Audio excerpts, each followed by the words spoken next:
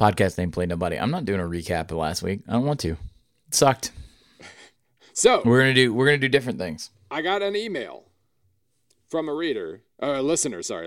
I'm going to pull up now because he tried to make the point that we are being a little unfair to this week or to this season. Sorry.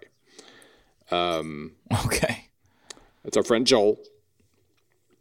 Bill and Godfrey. Yeah, you got this too, by the way. Stop ignoring your email. The idea that this season is quote-unquote boring has gotten a lot of traction, but I'm struggling to understand why that is. We've had plenty of wacky upsets. 15 through 25 in the rankings have been a revolving door, and it's been fun as hell. Mm-hmm. And even if Alabama and Clemson seem entrenched at the top, well, most seasons have clear leaders all year long. Here are the playoff participants since 2014 with their preseason rankings. With the exception of 2015, this year doesn't seem significantly chalkier than the rest. Were you complaining in 2014 when the preseason 1, 2, 3, and 5 all made it into the playoff? Talk about boring. And then he lists out he lists out the top the playoff participants in their preseason rankings from 14 through 18. Fine. Well, my first thought is 2014 was fun as hell because if you recall, Mississippi State was the first college football playoff number 1 in those rankings in the weekly rankings. Ole Miss was up there as well. I got on freaking Outside the Lines because the season was so weird. I think it was 1 Mississippi State, 2 Florida State.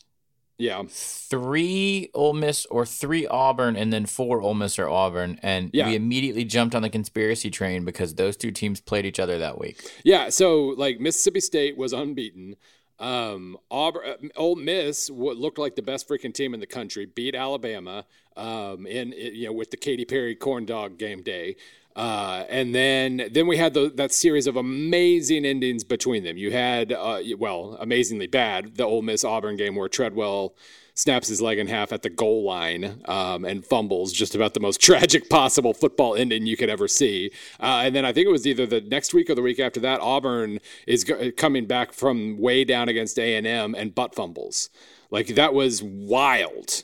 And then, so yeah, the end result was about what we expected, but the ride there was amazing. I think that when people complain about this season, it's that the ride hasn't been wild at the top. Yeah, and again, like yes, on the Sunday show when we're fresh off of Saturday, where we're disappointed we didn't see more upsets at the top. Like I think that's us at our most sour, basically. Like, come on, that was not what it could have been. every single week it seems.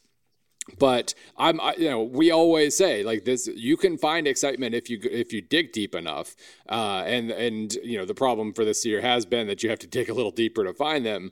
But no, like at the top, this has been, I understand the end result is often pretty chalky. Like even in 2007, the most amazing season of all time, where Missouri and Kansas and USF and Boston College and all those other teams that were threatening for the title, we ended up with Ohio State LSU. We understand, like, it's the journey, not the destination, right? Like we know how this ends up, but give us a little funkiness in the actual race. Give us some, like, it's great that Northwestern just won the Big Ten race. I'm writing about it right now, or Big Ten West. I'm writing about it right now, and it's really a remarkable run, but it is different when you're at least hinting at the national title. Like in 2012, at this point in the year, Kansas State was number 1, I believe, in the BCS standings. This point in 2014, Mississippi State was.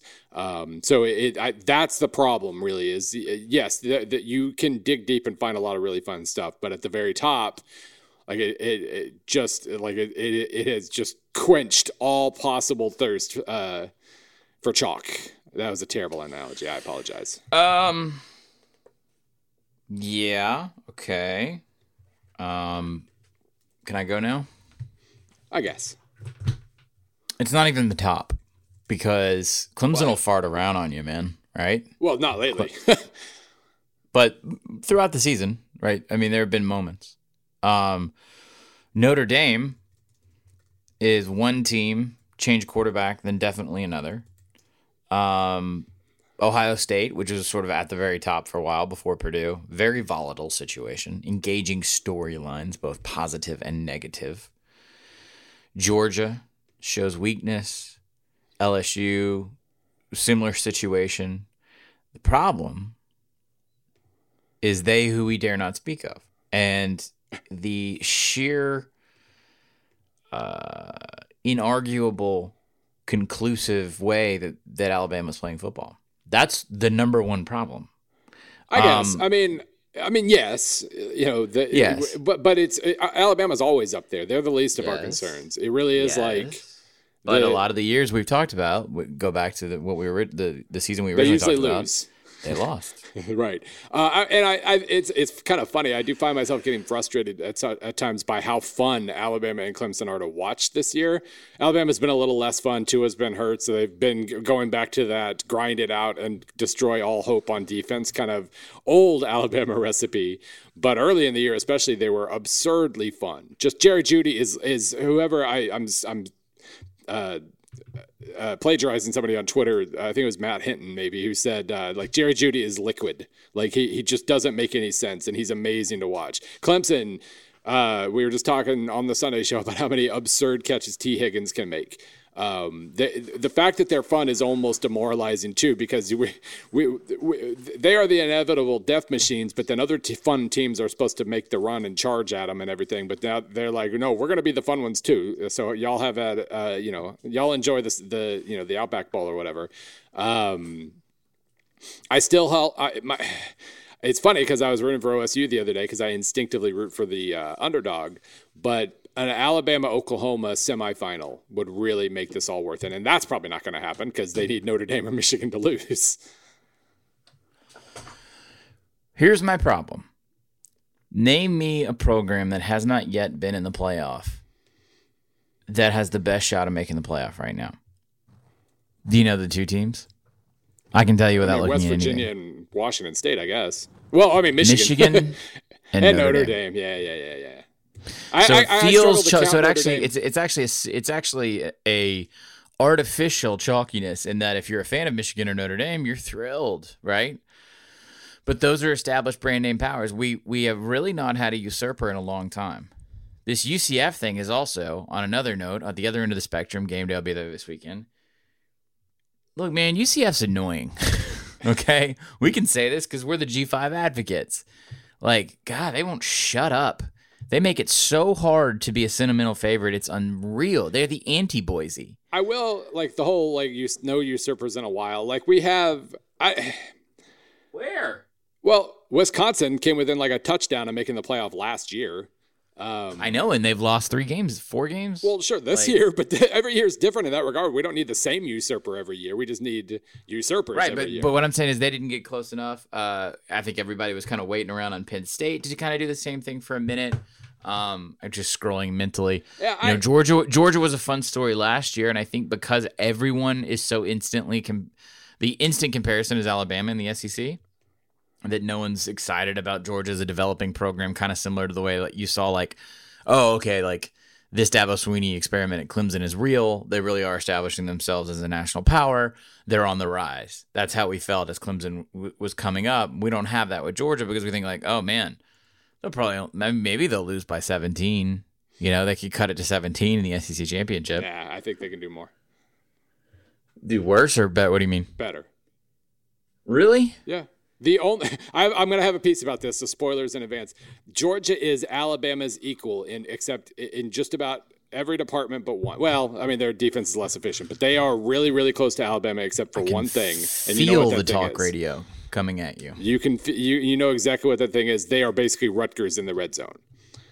And so that makes them really interesting to me because their offense, again, like I mentioned this the other day, they're like top 5 in offensive S&P Plus right now. They are a great offensive team. They are diverse. They are 9th in rushing S&P Plus, and they are 6th in passing S&P Plus. They're 5th on standard downs. They're 4th on passing downs. They are an awesome offense, and they are horrible in the red zone. But basically... And so they're probably going to lose, yes. But if this is a case where, instead of getting bogged down in the red zone, they score on like a 28-yard run or something, they can actually put touchdowns on the board instead of field goals. If they're saving all their good red zone games for the SEC title game or red zone plays, then they absolutely can scare the hell out of Alabama, especially if Tua is still not full strength, which, I mean, who the hell knows when that's gonna happen. I hope you're right. And this is me talking about Georgia as a usurper again, and that's depressing. But no, I want to make clear, like, this season has not had the energy that previous have, but I don't want to denigrate previous seasons too. Like, this was a trend. It might be a trend. We're kind of, when you're in the middle of the trend, it's kind of hard to see if it's a trend or not. But this year has just been particularly special in that Alabama suddenly has the quarterback they've always lacked, and Clemson, midway through the season, has the quarterback that just kind of stabilized everything, and also, by the way, the best defensive line on the planet. So, like, it's a peak year for Clemson in some ways, at least, with that defense. I mean, maybe Alabama, because they're suddenly great on offense, it's harder to poke holes in them. And then also we realize that they're all true sophomores, so they're all going to be back next year. There is kind of a malaise to this year, but I don't want to necessarily paint it as a trend just yet. I don't know what it's going to take with you. But if you can right now sell me on the most dynamic, engaging playoff possible, I'll listen. Before we move on, it pretty much demands Oklahoma, Alabama in the semifinals. Or the finals, but that, I understand that probably won't happen because that's Tua versus Kyler. That would be fun as hell. Okay. It really would be. And it would be kind of it might not be as close as last year's Rose Bowl would, but it could absolutely turn into that level of shootout because even Alabama, they're starting to look suffocating on defense again. I don't know that anybody can stop Oklahoma this year. Problem is Oklahoma can't stop anybody either. And that's, among other things, that's probably why they're not going to make, that's possibly at least why they're not going to make the playoff because they couldn't stop Texas and they might not be able to stop West Virginia. But that to me, that's like a requirement. If it's Alabama, Michigan, and Clemson, Notre Dame, man, kudos to both Notre Dame and Michigan for putting things together and ending up with a hell of a season. Michigan's defense is probably the most fun defense in the country to watch, and it really would be fun watching that matchup against Tua. But I mean, Michigan's not going to score on Alabama. Notre Dame's not going to score on Clemson, and so that would be, to me, that would add to the kind of the inevitability of it all. And so I need Oklahoma in there to really keep things fair. Or West Virginia, sure. That'd be, if they went out and somehow get in there, that's fine. But it really does, like, Alabama versus super fun usurper offense. I realize Oklahoma's not a usurper. They were in the damn playoff last year, but it feels like they are because at least they have a new quarterback this year. I'm not feeling it, and I know a lot of people aren't. I was like sheepish about saying it at first, caught a little hell 2 weeks ago after Alabama killed LSU, and now I'm growing into it. And it's not being myopic or pessimistic. It's just that there is something missing. A lot of people feel it too. Again, there are always funky results, and I mean, we just raved about. Well, they're not going to happen on SoCon Saturday. Well, I mean, others can. Yeah, Citadel's not beating Alabama, but the SEC only has 14 teams. There are plenty of other results that could be pretty interesting this week. But again, you have to. It doesn't involve the national title race, obviously. You hit on a good point there too. I think Alabama being a foregone conclusion is something you pretty much have to live with. Right. It's that 2, 3, 4, 5, and 6 aren't necessarily unique or dynamic this year, unless you're a Michigan or Notre Dame fan. Sure. I'm like, we probably need to move on. But no, I agree that there's something missing from this year. Like, I'm not debating that. Have we ever had a year that you can recall, because I can't, where it feels this static until conference championship weekend and then suddenly explosions? Well, I mean, in a way that was 2007, but 2007 had so much so often. Well, sure, yeah. My hope here, I'll tell you my hope here. There are two different kinds of NCAA tournaments in basketball. One is where you have an amazing first weekend where there are just a butt ton of upsets, and 15s are beating 2s, and 13s are beating 4s, and it's wild on Thursday and Friday. Maybe there are a couple more upsets on Saturday and Sunday in the second round. Then you get to the Sweet 16, and you get like a lot of 1 versus 12 or 2 versus 11 matchups, and the Sweet 16 basically sucks because there are blowouts all the way to the Final Four. We pay the price for those fun upsets. Right. It's fun early and kind of boring later.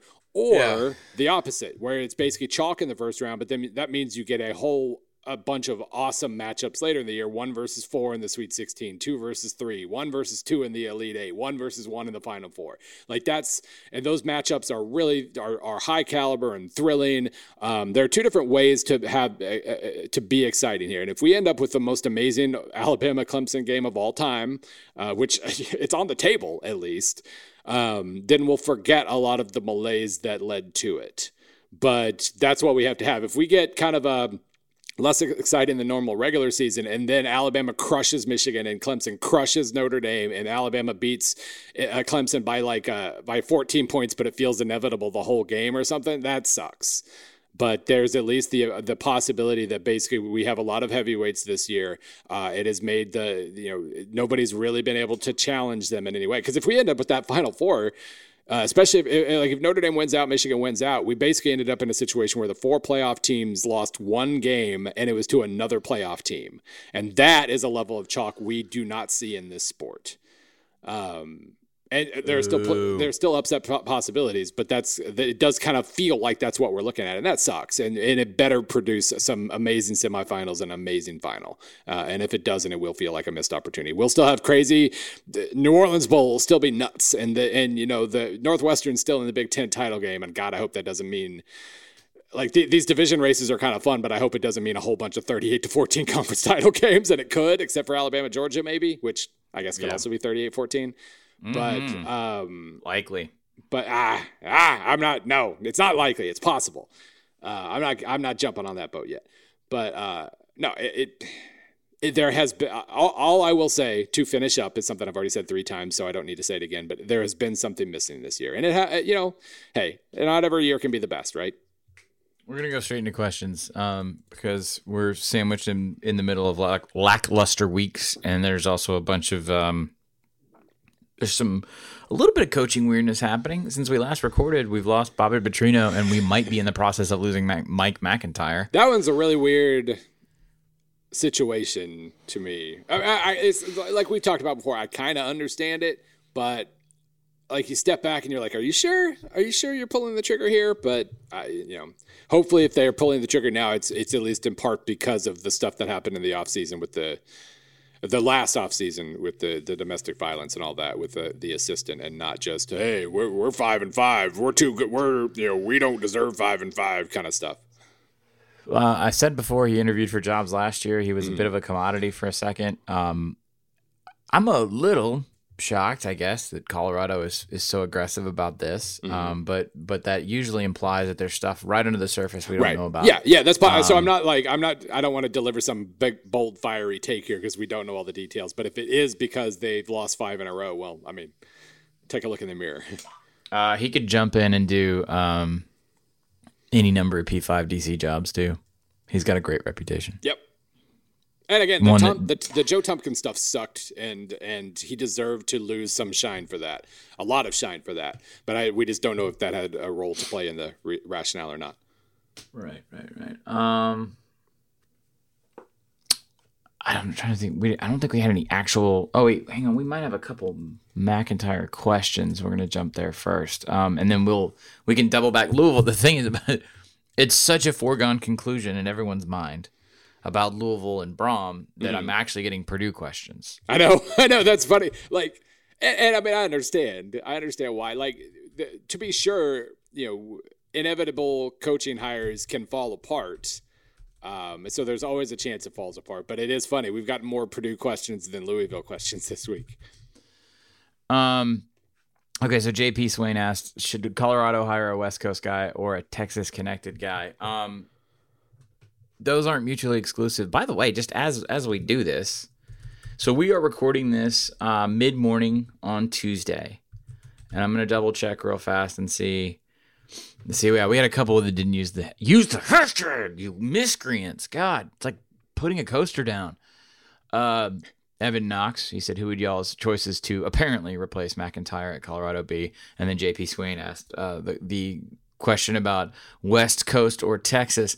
Bill, you can vamp for a second because I'm going to double check. Okay. We'll do a little live reporting real fast. Just want to check a couple places and see if any movement has occurred as we do this. Like official on McIntyre or? Yeah, I don't. Okay, it doesn't look like.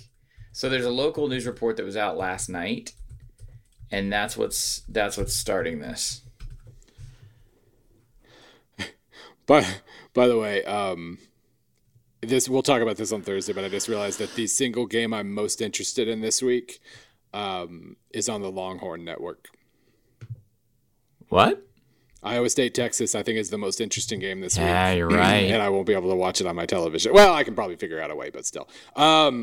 So Colorado, here's the one thing with Colorado, and I realize Joe Moorhead hasn't just laid waste to the SEC this year on the field, but he's kind of laying waste to the SEC to parts of the SEC that Mississippi State doesn't usually dominate in recruiting. The biggest hesitation when Moorhead was hired is, he doesn't have any Mississippi connections. He's a Yankee. How's he possibly going to establish the kind of recruiting that he needs to recruit down there? And they're recruiting like gangbusters right now. So the local tie. And let me jump in real fast. That's because he hired the right people on his staff. Right. And you could do that. And so, like, when we talk about, you need a coach with Texas ties or California ties or whatever, well, you probably need assistance with those things. Goal number one is always just hire a good coach and hire a guy who clearly has a plan. And if he's a Colorado guy or a Texas guy or a California guy, like that good. That's a tiebreaker if you can't decide between two guys. But just hire a good coach. And so basically for any job, my list is going to consist of who should you hire. This list of good coaches is who you should hire. So if you hire a coach in the Pac-12, any of those teams have to have LA people. So to say, is it a California person or is it a Texas person? Logically, if you're Colorado or Utah or one of those schools, you want to have a foot in both areas. Yep. I don't think it matters on the pedigree here. Colorado's a weird job because it literally straddles that invisible line that I talk about where coaches will say, oh, he's a West Coast guy, or he's not, because literally like Midwest, Southeast, Northeast, it all blends together, except then there's just like these West Coast guys. But Colorado, I think, because of the Denver metropolitan area, there's a lot of transients there. There's a lot of growth in that area. I don't think it necessarily has to be a West Coast guy, even though you're gonna do a lot of your living and dying on that side of the country, just because of the conference. I think more than anything, they need to find someone who can assess the systems or bring something in. I mean, I don't want to just say hire Joe Moorhead, but what I would say is don't think about it provincially. Don't think about it in any tribal sense. So if they go out and hire someone who's never left the East Coast, I think that's totally fine. I think you have to find now, just like Joe Moorhead, or just like I'm trying to think, right off the top of my head, of someone who's a fish out of water. I mean, Dan Mullen before him at Mississippi State. Right. You go in and you have to find adaptive. You have to be adaptive to your environment in terms of your staffing. I think that's the biggest thing. Yeah, like if this was, let's use an extreme and extremely false example here. Let's say UConn. Let's say, man, I'm stretching here. Let's say Bob Diaco's still at UConn and he's like 10-2 this year, and Colorado wants to hire him. What weird world are we in? I know. Let's not name Diaco because that makes things weird. Let's say UConn's coach or UMass's coach or somebody in the far Northeast is having an amazing year. He's like 38 years old. He's the young up and comer. You want to hire him, and he basically not only, I mean, he'll take the job, but also he wants to bring like his entire staff with him, and everybody's from Connecticut. And has coached in like UConn or the Ivy League their entire career. He wants to bring them all to Colorado. Number one, if you're that sold on this imaginary amazing UConn coach, then fine, go for it. But you'll have to build in a little extra time in terms of recruiting and everything else, because they have a whole new network to establish, and that is going to take a little while. But it can still happen if you're that sold on the coach. If you're sold on a coach like that, and he's also like, I'm going to hire a couple. I have a couple ace Texas recruiters in mind I think I can get. I have a guy who has recruited Los Angeles for a long time. I think I can get him. Now that's even better. But it really is like the connections thing is a terrible analogy, I realize, but I think you get the idea. Like the connections thing is secondary to just hire somebody awesome. That's really. That's my gut here is that there's a big piece we don't know about. Yep. Doesn't make sense for a coach that started 5-0 who resurrected the program for a hot minute. There have been issues and concerns the entire time about maintaining a talent level akin to that run that they made, and I get that, I understand that, but I'm curious what the power folks are thinking here. Unless there's something conduct or admin or some sort of violation or that kind of bucket. Something doesn't end right on this one. And again, Neil Brown, I think McIntyre. Neil Brown, by the way, is the answer. Hire Neil Brown. Figure it out from there. Neil Brown would be an exceptional choice. He again is a guy who's very universal because he's a great example of, you talk about adaptation. Yeah. Nobody gets stuck with a label harder than these air raid guys. Mm-hmm. And he spent last year doing a lot of not air raid things to win football games. And changing his offense when he had to because of the personnel, and not just square peg round holing the players that he had at Troy. Because at Troy, you're gonna ebb and flow, to say that nicely. You're gonna have good times and bad. So Neil Brown's not the only one, but I will point out that they lost a metric ton of talent from last year's team. And I think in the preview, I'm pulling up the preview real fast for Troy this year, I basically said, like, he's still awesome, but, he lost the star quarterback and a bunch of other guys, and regression's probably likely, and maybe that means, they take a step backwards this year, but he's still awesome. They are 42nd in S&P Plus. They're 8-2. Not only did they lose their star quarterback and a lot of offensive talent, especially this from last year, they lost their quarterback this year, and they are still 8-2. Like they are, two guys have thrown for 1,000 yards for them. They are still 46th in offensive S&P Plus. They still beat Nebraska, which looks more impressive now. And like their losses are blowout to Boise State, which stinks, and they randomly lost at Liberty. That's it. They just pummeled Georgia Southern in Statesboro. They're awesome again, and that is a massive feather in the cap because they should have taken a bigger step back this year. Now, of course, as we just finished this segment up before we transition over to Petrino, we have conflicting reports. Buff Zone. What an awesome name. Is it from? Yeah, it's from the Daily Camera. So that's the student news. I do know the Daily Camera is a student newspaper in Boulder, but they have a at Buff Zone. Is it student newspaper or is it just the news? Anyway, sorry. Ooh, I don't know. I'll find out here. I'll be able to tell you in a hot second because as you load things, I don't know. It looks very student-y to me. We have now spent 10 minutes on a job that might or might not be open. BuffZone.com source denies truth of Channel 7 report that CU will part ways with coach at season end. So that was a slug line. I don't need to read the. So yeah, they're pushing it. Just for perspective for a second here. McIntyre was hired December 10th, 2012, and has a 30-43 record in 6 seasons. And he has 3 years and roughly 9.9 remaining on his contract after this year. CU is 5-5. Mm-hmm. Started 5-0. Lost 5 straight. We tagged them really early on as somebody who was just imposter undefeated. Right. And then they lost Chenault as well and just got it back this last week. So choose to be shocked at your own discussion. I will say this discussion is not for naught because guess what? Any job we talk about that has an opening, I'm probably going to recommend Neil Brown. So it's just most, yeah. By the way, just real quick, John Embry was 4-21. Yeah, so, not good. Yeah, I don't know that McIntyre really is the floor of this job can fall out underneath. Yes. Yeah, that's a good way to put it. Like, don't get cute. This has been, I think this will end up having been a little bit of a disappointing year, although then again, they were projected 84th and they're currently 79th in S&P. So I guess maybe it's about what was expected, come to think of it. But maybe that's not enough. Maybe he should be further along, especially if he's going to protect abusive coaches. But, you mongrels not using the hashtag, you're killing me. This is another one that just ended up in my ass this morning. Butch Jones is basically a national punchline. Cornwit. His name's Cornwit. Oh, no, Butch Jones is... He did. No, he didn't. Yeah, it's at the end. I'm staring at it right now. I'm staring at it right now, too. And it says hashtag AskPAPN at the end. I'm going to... Then he tweeted it twice. Okay, he might have tweeted it twice, but it's in the AskPAPN. So take it back. Cornwit is just fine. Do it right the first time, Corn. Butch Jones is basically a national punchline, but will he graduate the Saban rehab program for an HC job? Could his shtick work at Rutgers or some other G5 directional school? So here's why I bring this up. we're going to bridge over and talk about Purdue. We're going to talk about Purdue because everyone in the world assumes that Brom is going to Louisville, which makes a ridiculous amount of sense on multiple levels. Okay. Do you know what Colorado and Purdue have in common? Black and gold. Nope. Yeah, I think. Okay. Yeah. But keep going. I say I think because everyone is like, sometimes you'll be like, oh, yeah, Oklahoma's red and white. And they're like, it's crimson and cream. But we are not the same colors of Nebraska. You got it? Nothing?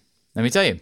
There are two jobs that Butch Jones flirted with publicly and basically left people high and dry on to take the Tennessee I don't think I realized that about Purdue. I knew that about Colorado. Yeah. He had visits at both, kind of toyed with both, and now both are open again. Most likely, as we say with Purdue. Most likely. And by the way, if you're asking me right now for my informed opinion on a reporter, if I had to place a bet on whether or not Brom goes to Louisville, I would say yes, he does.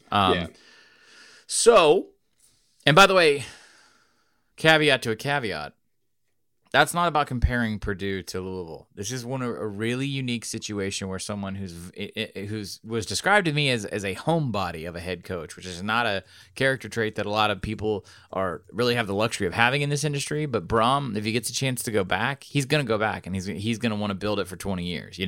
Right. That's not against you, Purdue. That's just the situation. Kind of similar to Oregon and Florida State. It really wasn't about comparing those two programs. That's what everybody was trying to do with Taggart. His mentality was, he told me, as I wrote about, long before Oregon existed, he was dreaming and pining for Florida State.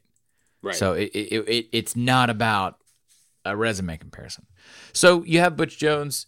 National punchline, I think, yes, because of all of the dumb, ill-advised stuff that he did in like a self-marketing capacity while he was at Tennessee, which the funny thing about that is Tennessee fans now, of course, want to dog him out and make fun of all that stuff. They bought it in. They ate it with a spoon. I've lived in Tennessee for 12 years. I was here for every second of Butch. And right up until the end, everybody was loving all that crap that he spewed. And he didn't need to do any of that. He just needed to win one or two more football games, and he'd still be the head coach right now. I firmly believe that. Yeah, well, again, the Oklahoma overtime game, one of the last second losses to Florida, like the Hail Mary last year, like he would still be there. So yes, he's a punchline because he very much struggles to do and act in a way there's a progressiveness to coach personality at the head coaching level now. I know Nick Saban is the outlier, but you have to, even a guy like a good old boy like Kirby, there has to be a level of engagement that Butch kind of lacked, and he was also really paranoid the entire time. They're all paranoid, but you can't be that outwardly paranoid. Right. That was his, to steal from Bomani Jones, he lemon bootied a lot of games. But he won 9. He's the only coach in the last 10 years at Tennessee to win more than 7 games in a season. He won 9 games twice with all of his flaws on display. He got them really close to a breakthrough, closer than anybody else has. I realize, now we're talking, Jeremy Pruitt's they're going to win the national title next year. But he came really close. And I think what's funny about Butch is like you're saying, I'm not sure there's been a coach whose flaws were so immediately visible. Because plenty of coaches. There are a lot of worse coaches in the world than Butch Jones. But his team took on that paranoid, scared persona in close games, in so many close games, and he just seemed to go out of his way to not. Well, the 2016 example where their defense fell apart because of all these injuries and whatnot, and so they had to unleash the offense. And Josh Dobbs, they basically played like a Heisman winner for the next 4 or 5 games in a row. And you're like, why the hell did you wait to do that? It was really, he just was scared and paranoid the whole time he was at Tennessee. And I don't talk to as many coaches as you do, but I've heard stories about how he treated his assistants at Tennessee, and it's just. It makes him a really weird case because he succeeded. He has succeeded in multiple places. Granted, it was kind of Brian Kelly's coattails to a certain degree, but he still went 11-2 at Central Michigan his final year. He still did well at at Cincinnati, excuse me, for a couple of years at least. And I mean, that was with other people's guys or whatever, but he still did. He still has a lot of success on his record. But you're getting a very, very paranoid coach, and you just have to hope that if it's a lower profile job, like if it's a Rutgers level P5 or if it's a G5 job, then that tamps down some of the paranoia because it's not Tennessee. It's not as high pressure an environment as that. And maybe that leads him to relax just a little bit and he can succeed. Because, I mean, again, he's the only guy who's won 9 games at Tennessee in the last decade. He's a pretty good coach. You just kind of know what you're getting here, and it's not necessarily amazingly attractive. Made a lot of defensive coordinator hires that did not fit with what he wanted to do, and he had zero chemistry, dynamic, and understanding with, and that's probably what killed him in the end. Yeah, he fired his defensive coordinator when the offense was the problem, and then we found out later that first of all, he brought in Bob Shoop, who has succeeded everywhere else he's been, and Shoop was suddenly a terrible defensive coach, and meanwhile he basically looked like he was handcuffing Mike DeBoard, because as soon as he says, okay, fine, we need to score some points, they score a ton of points. It's just, it was bad. I know that might be a kind of a Petrino-ish problem for him down the line if nobody wants to work for him. Well, John Janzik that was a mess for reasons I can't get into. That had nothing to do with football. And that's fine. His defenses were quite good. Is all he and Shoop did not need to work together. Period. They just didn't need to work together. Yeah. I'll put it that way. Yeah. Janzik had personal issues. That's fine. I mean, they had personal issues with one another. Yeah. Like, it didn't work out well. If it didn't work out because of personal stuff, that's fine. But his defenses were good. As far as managing the offense, I don't know. There's a lot of good and a lot of bad. Yeah. And he's an interesting experiment because oftentimes this is the moment where the public and the media wants to forget you. And you actually end up being, if you stop for a second and look, and I learned this with, like, Ed Orgeron's a great example, right? I learned this with Ed Orgeron and a couple other coaches, is those that fail, even at the P5 level, end up being a hell of a lot better coaches 3 or 4 years later. Now, to the point of the question is, he's only been in the Saban rehab program for a year. Some people were there for a hell of a lot longer. I think that he might stick around for another year, depending on what that staff looks like. Right. But he's not going to rush into another job where you have as much angst and frustration and power struggle as Tennessee did during that time. There's a reason why Fulmer's back there. So I would right. put that, I'd put all that into perspective too. So here's to switch gears slightly, we got a couple of Chris Creighton questions. Number one from Mike. For a second I thought they were from the same person. Mike Bogatz probably, NDBOGACZ on Twitter. Is this the best EMU team of all time? Currently, it's the only team with a positive SRS rating per College Football Reference. Second question, Chris Creighton to Purdue. The other question is from Jim Schillender at JimmyShy03. That's a good Twitter handle right there. How bad is it for a coach who everyone recognizes has done a fantastic job, but whose overall record reflects more the difficulty of the gig? Thinking of Chris Creighton at Eastern, who's on tracks for 7 wins at a job that's been impossible. In a way, I think that, let's see, what's Chris Creighton's career record? He has been he's like Dave Clawson in that he knows his lane and he takes on rebuilds and he's amazing at them. I don't know about, Drake was a rebuild to a certain degree, but I mean, he's won he's in the Kansas Collegiate Athletic Conference with Ottawa. He's won in the North Coast Atlantic Conference with Wabash. He's won at Drake. He had 2 in the Pioneer Football League from 08 to 13. He won or tied for a conference title twice. And then he took on really, unless it's New Mexico State, Eastern Michigan is the hardest job in FBS. And in 3 years, he had them in a bowl. And this year, he's probably going to have them in more. Just a ridiculously good reclamation job. But overall, his record, his FBS record is 21-39 because he went 3-21 his first 2 years at EMU. And overall, I mean, it's a good record. It's 157-85, but that's kind of like an 8-4 every year kind of record. It's not a dramatically ridiculous thing that's going to get him the Ohio State job.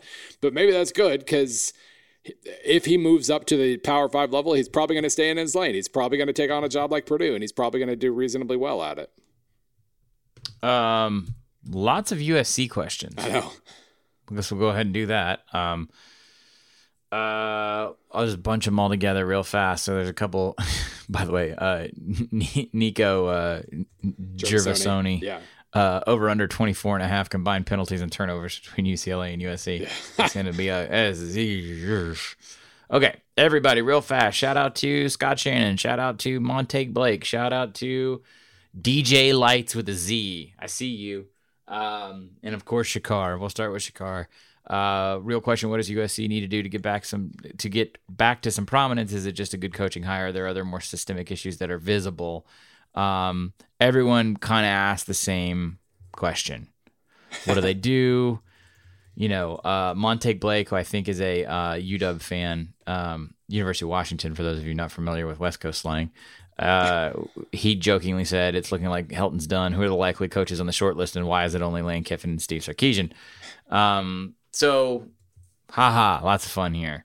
I'm starting to think they make a move.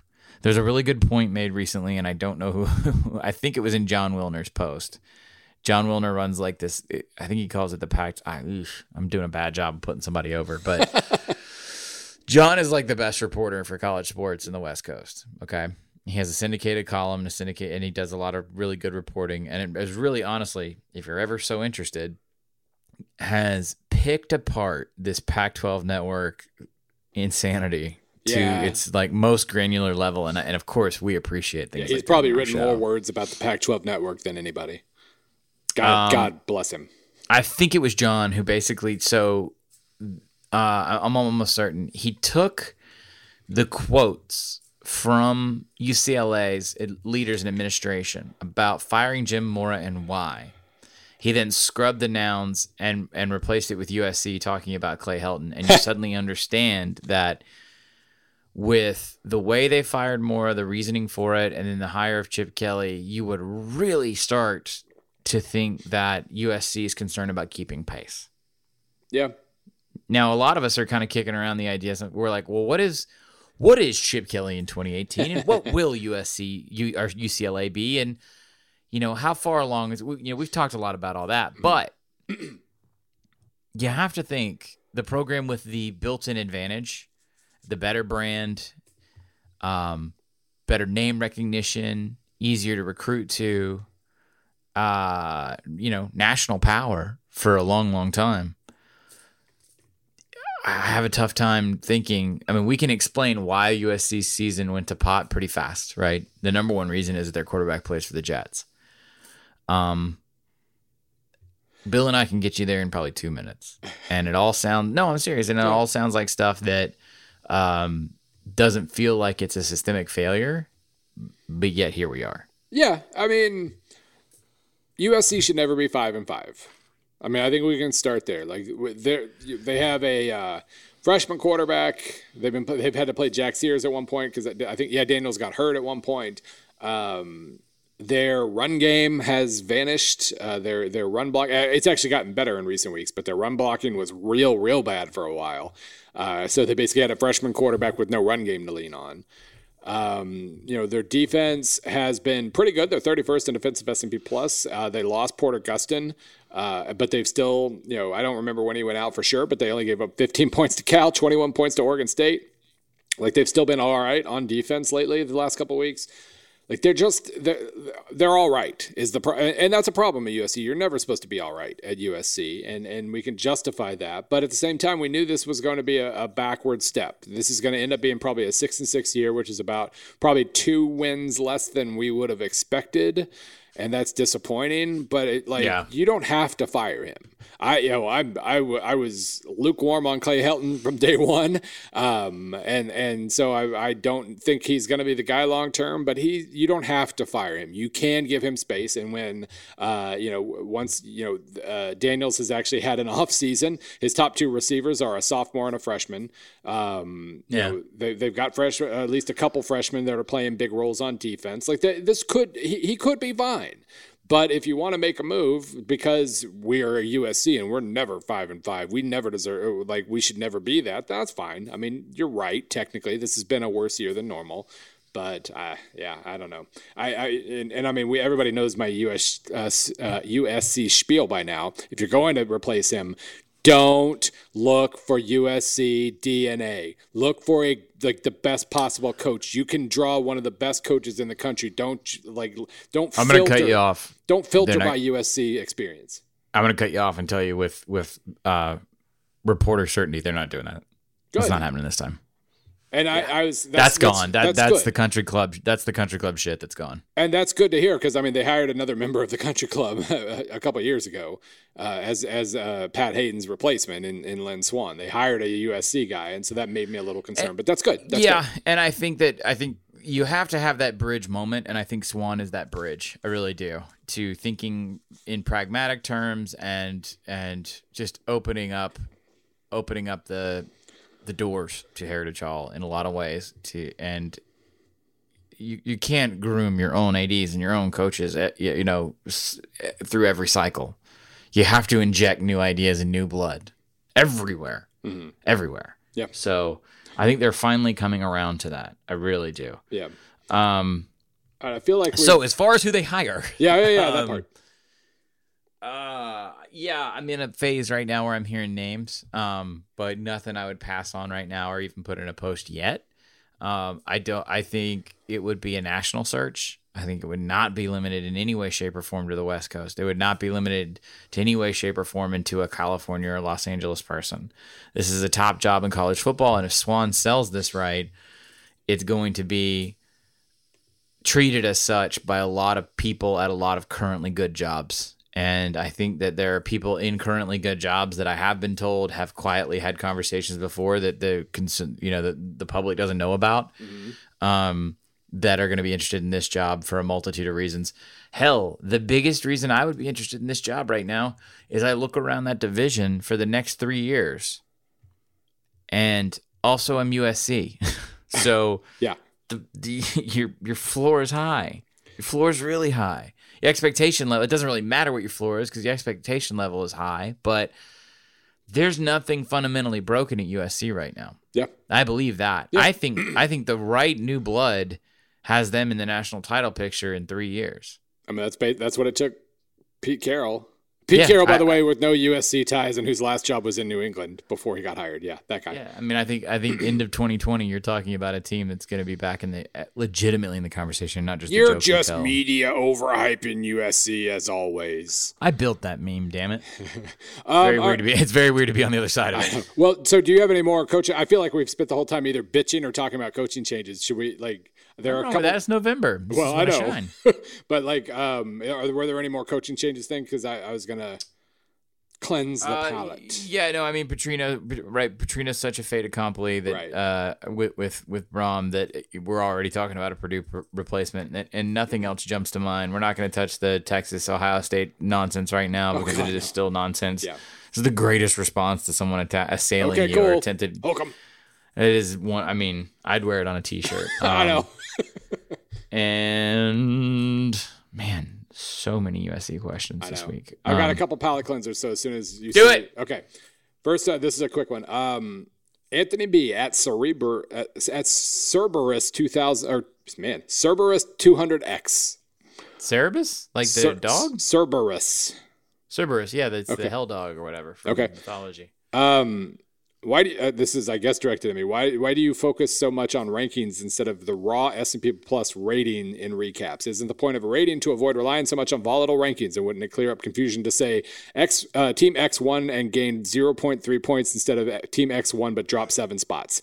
Yes, but I am a writer too, and I know which one resonates in people's heads better. So also, as his co-host and the person who does the countdown, we're trying to go fast, and I know a lot of people have said we don't want you to go fast anymore. We want that to be an hour-long show every weekend. Well, we can't do that right now. That's tricky. TBD on that. So in the format we adopted, where we were like brisk, hurry up, go, rankings, I have to do that. Even if I rattled off the ratings next to it, I promise you, unless you were intently focused, sitting in a dark room with your eyes closed, you wouldn't be able to keep track of all that stuff as we go. In an audio format, you wouldn't. Yeah, and beyond the Sunday show, if he means he said recap, so that might be what he's referring to. But beyond that, I also usually use rankings in like Well, for instance, talking about Minnesota, one of my lines about Minnesota the last couple of weeks has been, they've moved either up or down in the rankings by 10 plus spots 7 times this year, and that's not something you're supposed to be able to do. I've talked before about how when you're in the middle, a little bit of change will bring you pretty far up or down because everybody's so clustered together. But just like I understand that people, it's a lot more. It resonates more, and it's a lot more understandable to talk about rankings. There are times when you should absolutely use the ratings instead, because you're right. I mean, if you go up 0.3 points and everybody falls, then you rose in the rankings, even though that you're basically the same team. So there is a difference. He's right, but I do it basically with the writer hat on. The other palate cleanser. This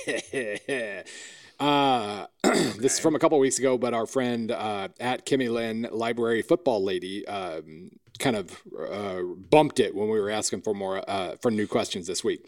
So this is from last week. Mark D. Griffiths at Mark D. Griffiths. With Princeton's decisive win over previously undefeated Dartmouth, bringing them to an 8-0 season record, what are the chances of them winning out the season against Yale and the University of Pennsylvania? Well, very good. They have already thumped Yale since this question was asked. They won 59-43 on Saturday, but they won 59-43. Okay.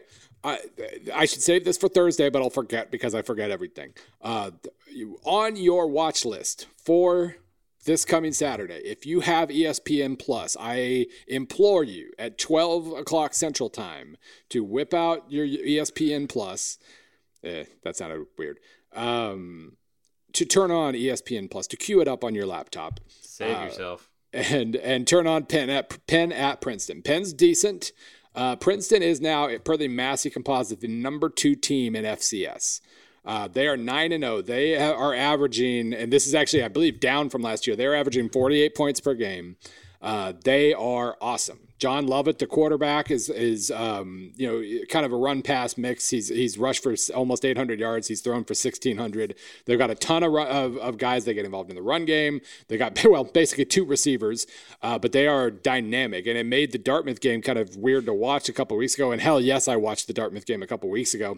They won 14-9. It was like this defensive struggle between 2 really good offenses, and it was really tense in that way because you were wondering if one team was going to explode at some point, and they never really did.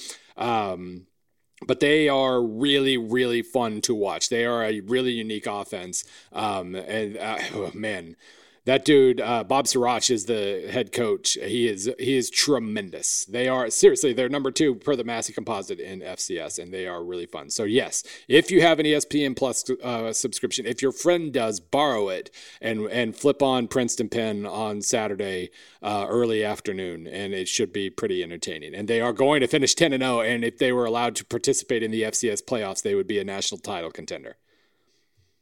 All right. Get that out of your system. You feel better? Hell yeah! And hey, I was prompted. Our listeners wanted to talk Princeton. Go Tigers.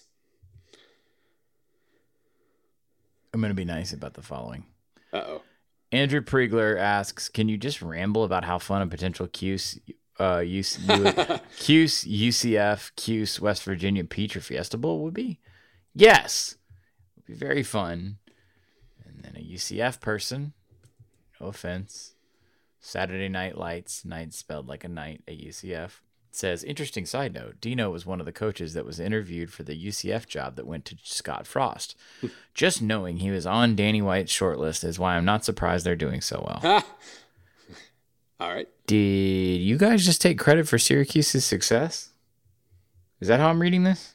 Probably not, but, UCF is annoying. So, yeah, actually, probably so, come to think of it. Yes. So, I will say, so one of the, there's an extra layer of depressing, of malaise in a piece I wrote yesterday. Basically, yes, the playoff race is kind of static and it's not a lot of fun, but the premise of the piece was basically, hey, because there are only two loss power conference teams this year, LSU and Syracuse, there's a lot of teams that could finish 9-3 and potentially end up in a New Year's Six bowl. So I was like, hey, that's kind of interesting, right? That's drama right there. And so that was the premise of the piece. And then I laid it out. I'm like, okay, well, Georgia's got one of those spots. Ohio State probably has one of those spots. LSU has one of those spots. Oklahoma and West Virginia are probably safe. Well, crap. And so like basically there are like 2 spots available. But by far the most interesting one is Syracuse, because if they win their next 2 games, if they beat Notre Dame in Yankee Stadium and then they win at Boston College, they're bumping somebody. They're getting one of those New Year's Six spots. And that's fun. That's fun because even like, there are teams like West Virginia involved, but like the blue blood effect here is heavy when you're talking about like, oh, maybe Florida gets one of those spots. Well, congratulations to that upstart program, right? But Syracuse is still eligible. If they win their next 2 games, they are getting in. There's almost no way to keep them out with that resume. They're not going to win those games. S&P says they have a 22% chance of beating Notre Dame and a 47% chance of beating Boston College. So odds aren't great, but it's something to root for. And we know they can beat Notre Dame with the right bounces this week because they almost beat Clemson. They did beat Clemson last year. Like they are capable of winning a game like this. And God, it would be fun if we actually had a little bit of drama. We're gonna wrap it up with questions because we did nothing but questions. That's right. We got a couple more here. This is one. Okay, I'll just answer it for you. But it's just a fun one. John Austin Perry asks, Bill, have you looked at the average age of players as a factor? UAB this year, BYU every year? That's impossible. That's possible. Yeah, impossible and overblown. It's I don't know, overblown on the lineman thing is real. Like the BYU lineman thing I've been told is real, but the problem is, let me be nice. I'm about to sail a very narrow strait of niceness and reality. If you are a 28-year-old married offensive lineman for BYU and you've already gone on your mission, chances are you're not one of the top 100 or 50 linemen in the country. So yes, your age and your body maturity and your mental experience and your mental maturity give you an advantage, but you're probably compensating for a lack of raw ability that the very, very top of your position has in college football. Every year, nice, right? Yeah, every year when I was writing the BYU preview, at least when they were good. Sorry, that was mean. But like, you know, I've done these previews for 8 years now, so I did plenty of previews of BYU coming off of a good year and looking at another good year.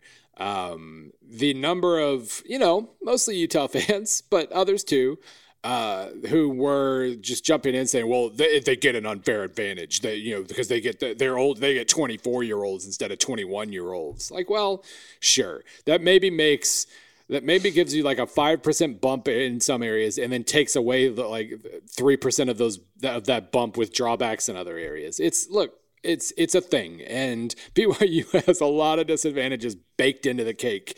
That's one thing that maybe they get a slight benefit of. It's not like it's turning them into national title contenders. It maybe makes a little bit of difference. UAB thing, I mean, he's just basically saying like they recruited a ton of like JUCOs and players who then just redshirted and baked, to use the baking thing. Yeah, they got the flex on. They got a lot of flexibility on eligibility stuff because they were restarting a program. Yeah, that probably didn't hurt.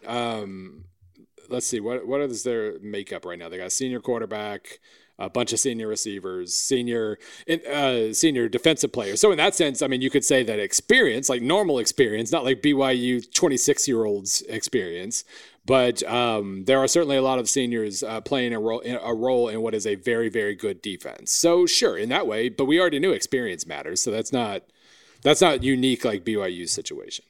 Bill, take a note. No. SP Sellers over on the Reddit has a question that is inspiring me to create some sort of fun article in the offseason. Okay. Why are all of these teams having their worst game against Arkansas? Is Arkansas garbage and everyone overlooking them? Or is the defense improved with, he spelled it wrong, but I think it's a great spelling, Chevas? Who the hell is having their what? I think he's referring to LSU. Yeah, that's... Also A&M. A&M was 6 weeks ago. In between, they gave up 31 to Alabama, 33 to Ole Miss. Oh, no, sorry. That was how many they scored. They gave up 65 to Alabama, 37 to Ole Miss, and 45 to Vanderbilt. I don't think this is the ultimate in selection bias right here. I think we're on to something. Yeah, they gave up 45 to Vanderbilt in their last game. I don't think we need to overstate the LSU situation. Plus LSU's offense. I watched that game. It sucked. Yeah. By the way, LSU's offense isn't good. So that probably had something to do with it too. Sorry. Let's see. Who had a crappy game here where I can make this work? To A&M, for sure. That's LSU. And Tulsa.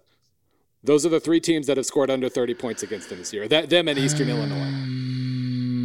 34 to Colorado State, 44 to North Texas, 34 to Auburn, 65 to Alabama, 37 to Ole Miss, 45 to Vanderbilt. All right. If the trend carries through with Mississippi State and Missouri, which, by the way, one of my time capsule predictions was that they would get some sort of defining win at the end.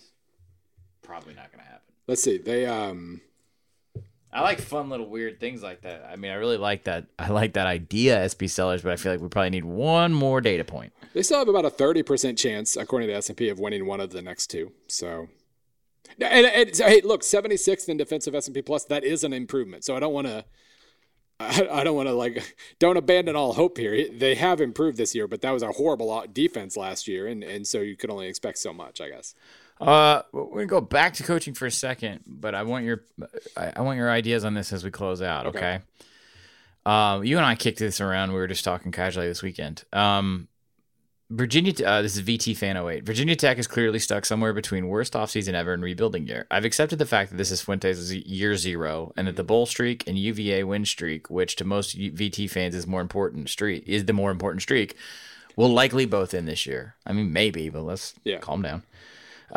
My question, should VT replace OC Brad Cornelson? In Fuentes' 3 years here, the offense hasn't finished in the top 50 offensive S&P plus. If so, who's a logical replacement based on Fuentes' offensive style and connections in the coaching world? There is definitely something wrong here. Yeah. By the way, let's just to clear out the cache a little bit. Matt Getz on Twitter says, "Convince me Fuente is the right guy. VT fans have been spoiled / conditioned to keeping folks around longer than they should. But this historically bad slide plus the lack of openness is starting to wear thin. This is the worst VT team since the early '90s. The lack of openness, by the way, when you're winning, nobody cares. But yeah." Like, you can grumble, but nobody cares if you're winning. So, I mean, yeah, first of all, per S&P, again, they have a 14% chance of finishing bowl eligible. Now, I mean, beating Miami and Virginia at home doesn't sound impossible, especially since we know that S&P has been, slow to denigrate Miami and downgrade them to where they probably should be. So maybe it's like 20 or 25% that they get to 6 wins. But there's no question that this is a bad year. It's kind of like USC in that, yes, this shouldn't happen. Yes, this is worse than they should expect. And again, it's the defense here. 93rd in defensive S&P plus this year. 52 points to Pitt, 49 to Georgia Tech, 45 to Notre Dame, 49 to Old Dominion. So this is worse than should have been expected. But this is the first setback that he's had, and coaches have setbacks. I mean, like, basically, he's in flux right now. They are 49th in offensive S&P plus despite losing Josh Jackson mid-season. Obviously, Josh Jackson is not a world beater, and this doesn't explain why their run game is consistently bad. Like, Stephen Peoples looked like he was I think it was McLeese. Somebody at the beginning of the year had like a couple of really good games, and then they've just gotten nothing from the ground game for a while. But they are 40th in passing S&P plus despite the quarterback situation. They have, I think, honestly, if you told me that Jackson was going to go down midseason, I would assume they'd be like 80th offensively. So I'm actually sort of pleasantly surprised by where the offense is. The defense has been a problem. The question for me about Fuente moving forward is, like, if I know we've heard about, and you've heard about, like, you know, the relationship with Bud Foster not being all that great. You've mentioned that on this show before. Assuming Foster stays for now, can all of this year's struggles be simply pinned on the fact that they've got just a metric crap ton of freshmen and sophomores playing key roles, and that they will improve? And the answer might be yes. Let me clarify the relationship with Bud Foster. I didn't say it was bad. Well, it's just that as time goes on, I think the two sides aren't matching. Right. You know, that's what I meant. And what I don't mean is like a boardroom disagreement more. I mean the fact that, honestly,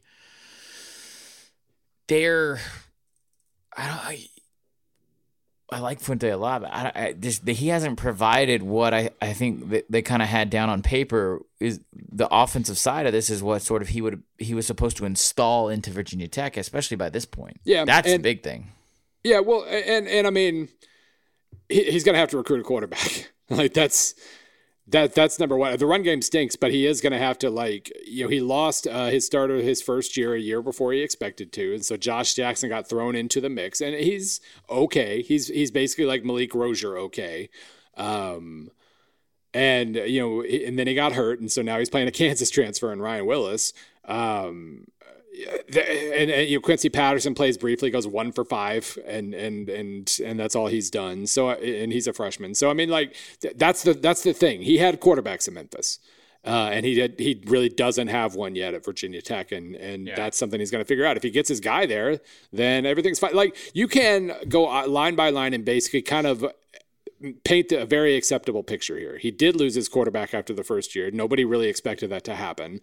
And then their offense kind of bottomed out last year, and it has improved this year. This year, they lost a bunch of defensive guys that they knew they were going to lose. Then they lost a few more to injury and transfer and dismissal.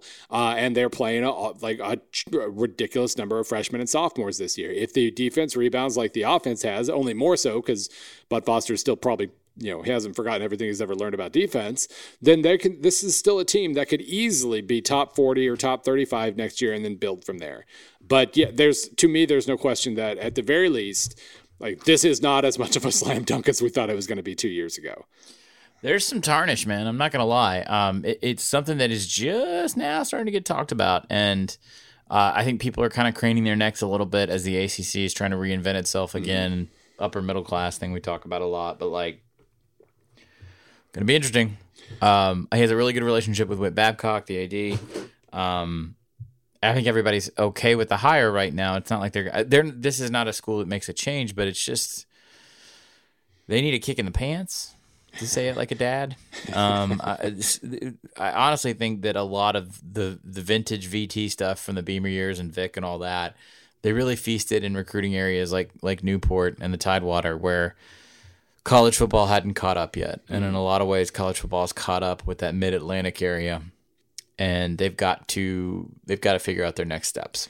Yeah, and I mean, the biggest thing they had going for them in Memphis was talent evaluation too. So even if they're not like keeping up as much, like that's what blows my mind. Yeah. Like I wrote a story about how well they scouted underneath the SEC, the overlapping SEC radars, where they would go into the North Mississippi suburbs after Alabama, Ole Miss, Mississippi State, Arkansas. Like, they would go to West Memphis in the same way, and then they would go through their city. And they put together a hell of a team. Now, you don't do that in the Horn of Virginia. Right. Like, the talent's not there. So is that the problem? Do they need to go into the Deep South? Are just another team kind of poking around places like Atlanta? The D.C. Maryland area is contested, and it's one of the problems Maryland, the University of Maryland is looking at for their next hire. I don't know. Yeah. It's a combination of things, but they're not scouting out and finding. My assumption was the way that they built their Memphis structure of talent and roster, and then the whole coach 'em ups idea was that they would do the same thing as Virginia Tech, being just that step off of the Florida States and Clemsons of the world. Yeah. Kind of come in behind them, scout, evaluate, find their guys. And we haven't seen it translate on offense. Yeah. Yeah. So, but again, like this, there's no doubt that this is more uncertain than normal. But at the same time, Ricky Walker is the only defensive player, the defensive senior, who has made more than 4 tackles this year. And you figure that out and you get some sort of stability at quarterback. Either Willis next year takes a step forward or builds on what he's done this year as a senior. Josh Jackson comes back and builds on what he's done so far, because he really wasn't doing that bad before he got hurt. Those things, because they were a lot higher than 49th in offensive S&P plus a few weeks ago. Like, if one of those things happens, they get stability at quarterback and experience on defense, maybe they're fine next year. It's a maybe now. It's not like this. If 2 years ago we would have said, like, by year 4 this thing's gonna be humming, they're gonna be a top 15 program, and now I'm like, well, maybe if things go right. I definitely thought that. Right. Like, now I'm like, maybe if things go right, they can be top 35 again next year, and that's definitely a shift. Not good. Not good. We're so negative. We're so negative in this show now. I'm gonna try. Well, I'm glad you said that, because I will now say emphatically again, this is not a coaching hot seat thing right now. We're looking long term. But just for the record, I'm going to bust my ass to find some really fun games to watch on Saturday. It might take some ingenuity, but we're gonna piece together a fun Saturday. Well, good, because we're gonna come back here on Thursday and you're gonna try and sell me this. Yep. So I am a grumpy customer. So good luck, sir. I was meant to sell the readers, but sell you first, I guess. Damn right.